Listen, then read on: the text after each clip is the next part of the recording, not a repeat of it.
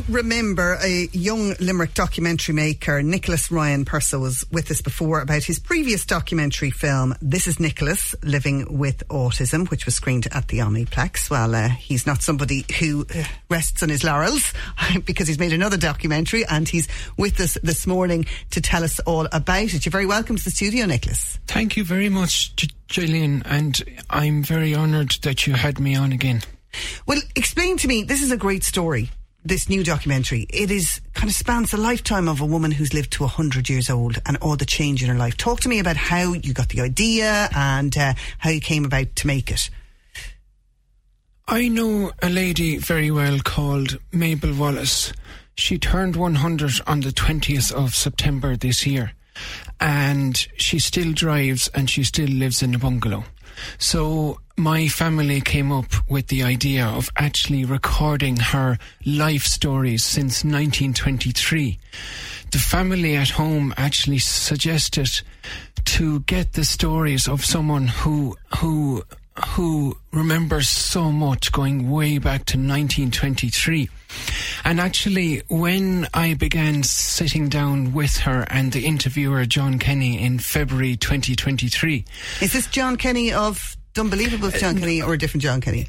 John Kenny, he's from Ballingarry, County Tipperary. Okay. And he's actually related to Mabel Wallace. Okay. But I have to say that an interviewer actually makes or breaks a documentary. So John Kenny actually made her feel very relaxed. And the more relaxed a person is, the easier the information comes out. And I was absolutely astounded by how much she remembers. Like, for example, she remembers her first family car back in 1930, which was a Ford Model A.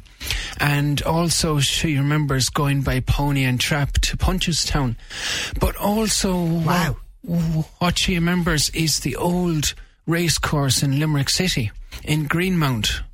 And she remembers actually getting the train to Limerick and then getting a sidecar which was like a horse and carriage from the train station out to the racecourse.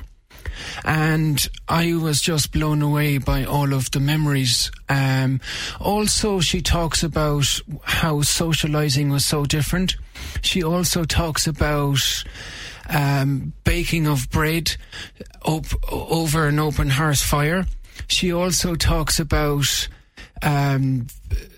making butter on the farm.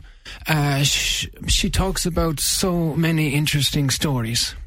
It's so important that we capture these kind of memories, isn't it? I mean, because it's amazing that we all have these smartphones and we're filming all our moments of, you know, every day, and then we don't go back and look at them, and a lot of it gets lost. But these are the kind of memories that will go forever if we don't document them. That's exactly it. It's so important to record these memories, and I'm just grateful to my mum Dorothy, who actually pushed me to make this documentary film. And she just wouldn't let me go until I actually made the film and started doing it. And it was actually Mrs. Wallace's daughter who actually gave the green light to make this documentary film. And what pushed you into documentary making in the first place? I have always liked I've always liked telling real life stories. And in fact, I trained in film and TV production up in Ballyfermot College in Dublin. It's a famous college for that sort of thing, isn't it? It's very well known. So that's where I learned my documentary filmmaking from. And this will be my third documentary, because my first one was about a racehorse called Gordon Lord Barron. The second one, which you kindly mentioned, was about autism, and this one is called 100 Years of Change. And also, like it's extraordinary the stories that this lady has, and the film runs for 1 hour and 50 minutes.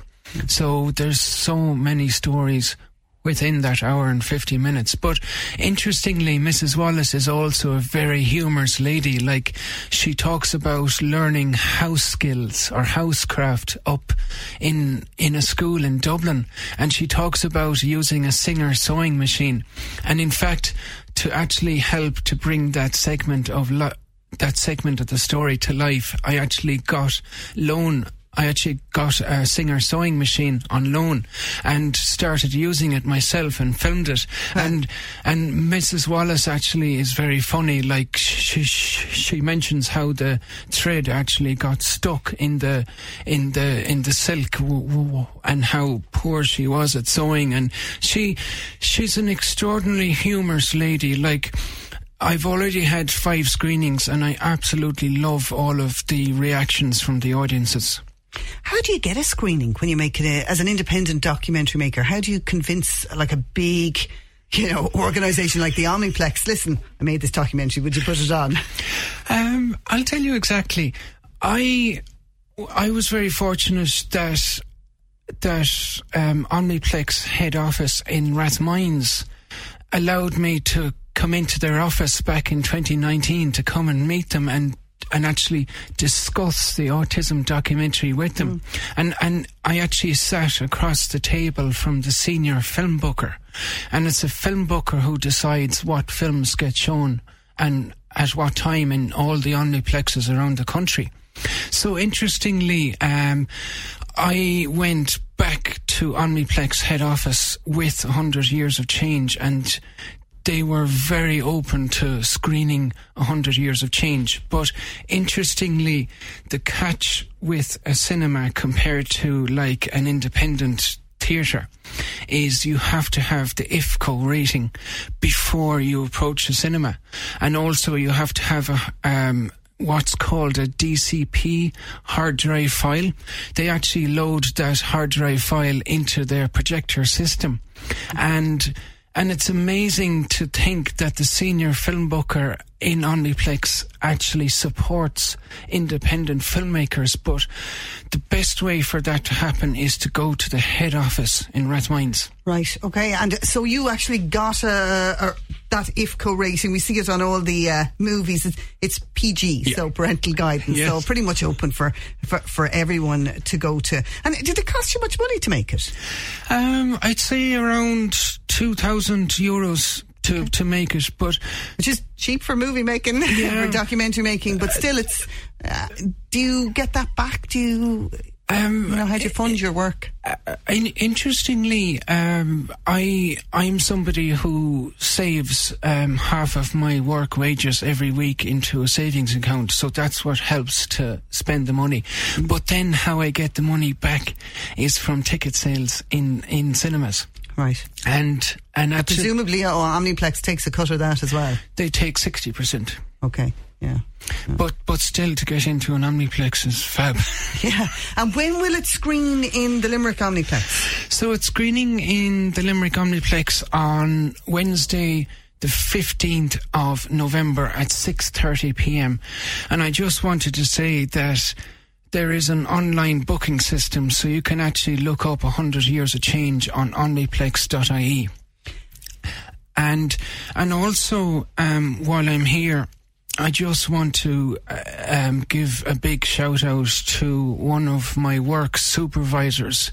I work in Thurles Town in Tipperary, and I just want to give a shout out to Mr. Ray Maloney, who is from Garryspillane in County Limerick. If there are people listening in from Garryspillane, and Mr. Ray Maloney is somebody who is like, I've learned so many life skills from. He's an incredible man. He's an extraordinary leader to me, and yet sometimes I've put my foot wrong and he's able to put me straight. But it's extraordinary to have somebody like that in your workplace. Oh, fantastic. That's a lovely tribute. And he's from Garryspillane in County Limerick. Yeah. And where are you from yourself, Nicholas? So I'm from Garryspillane. Apologies. I'm from a place called Cloughjordan in Tipperary. But I just wanted to say that my father's ancestors originated from Knocklong in County Limerick. Okay, so you have strong links to here. Yes. Yeah. And also I just want to give a shout out to another work colleague, Inspector Jay White, and Lucy, and also Tom McGrath. Okay, so you've clearly had good support in making this, but it is your own work, and people will be able to see it at the Omniplex Cinema in Limerick on the 15th of November. 100 years of change. Yeah, and I suppose really my main costs for making the documentary was actually buying old photographs. I had to pay the copyright for old photographs in the documentary, and like from the National Library of Ireland and the National Photographic Archive. So that's where the main costs come in. But it's amazing how Mrs. Wallace is just deeply moved by how people have received the film so far. Okay, well, a wonderful tribute to her as well. Congratulations on it. I'm sure many people will be interested in watching it. 100 Years of Change on the 15th of November at the Omniplex. Nicholas Ryan, personal thanks for joining us in studio today. Your views, your news, your Limerick Today with Gillian Devlin.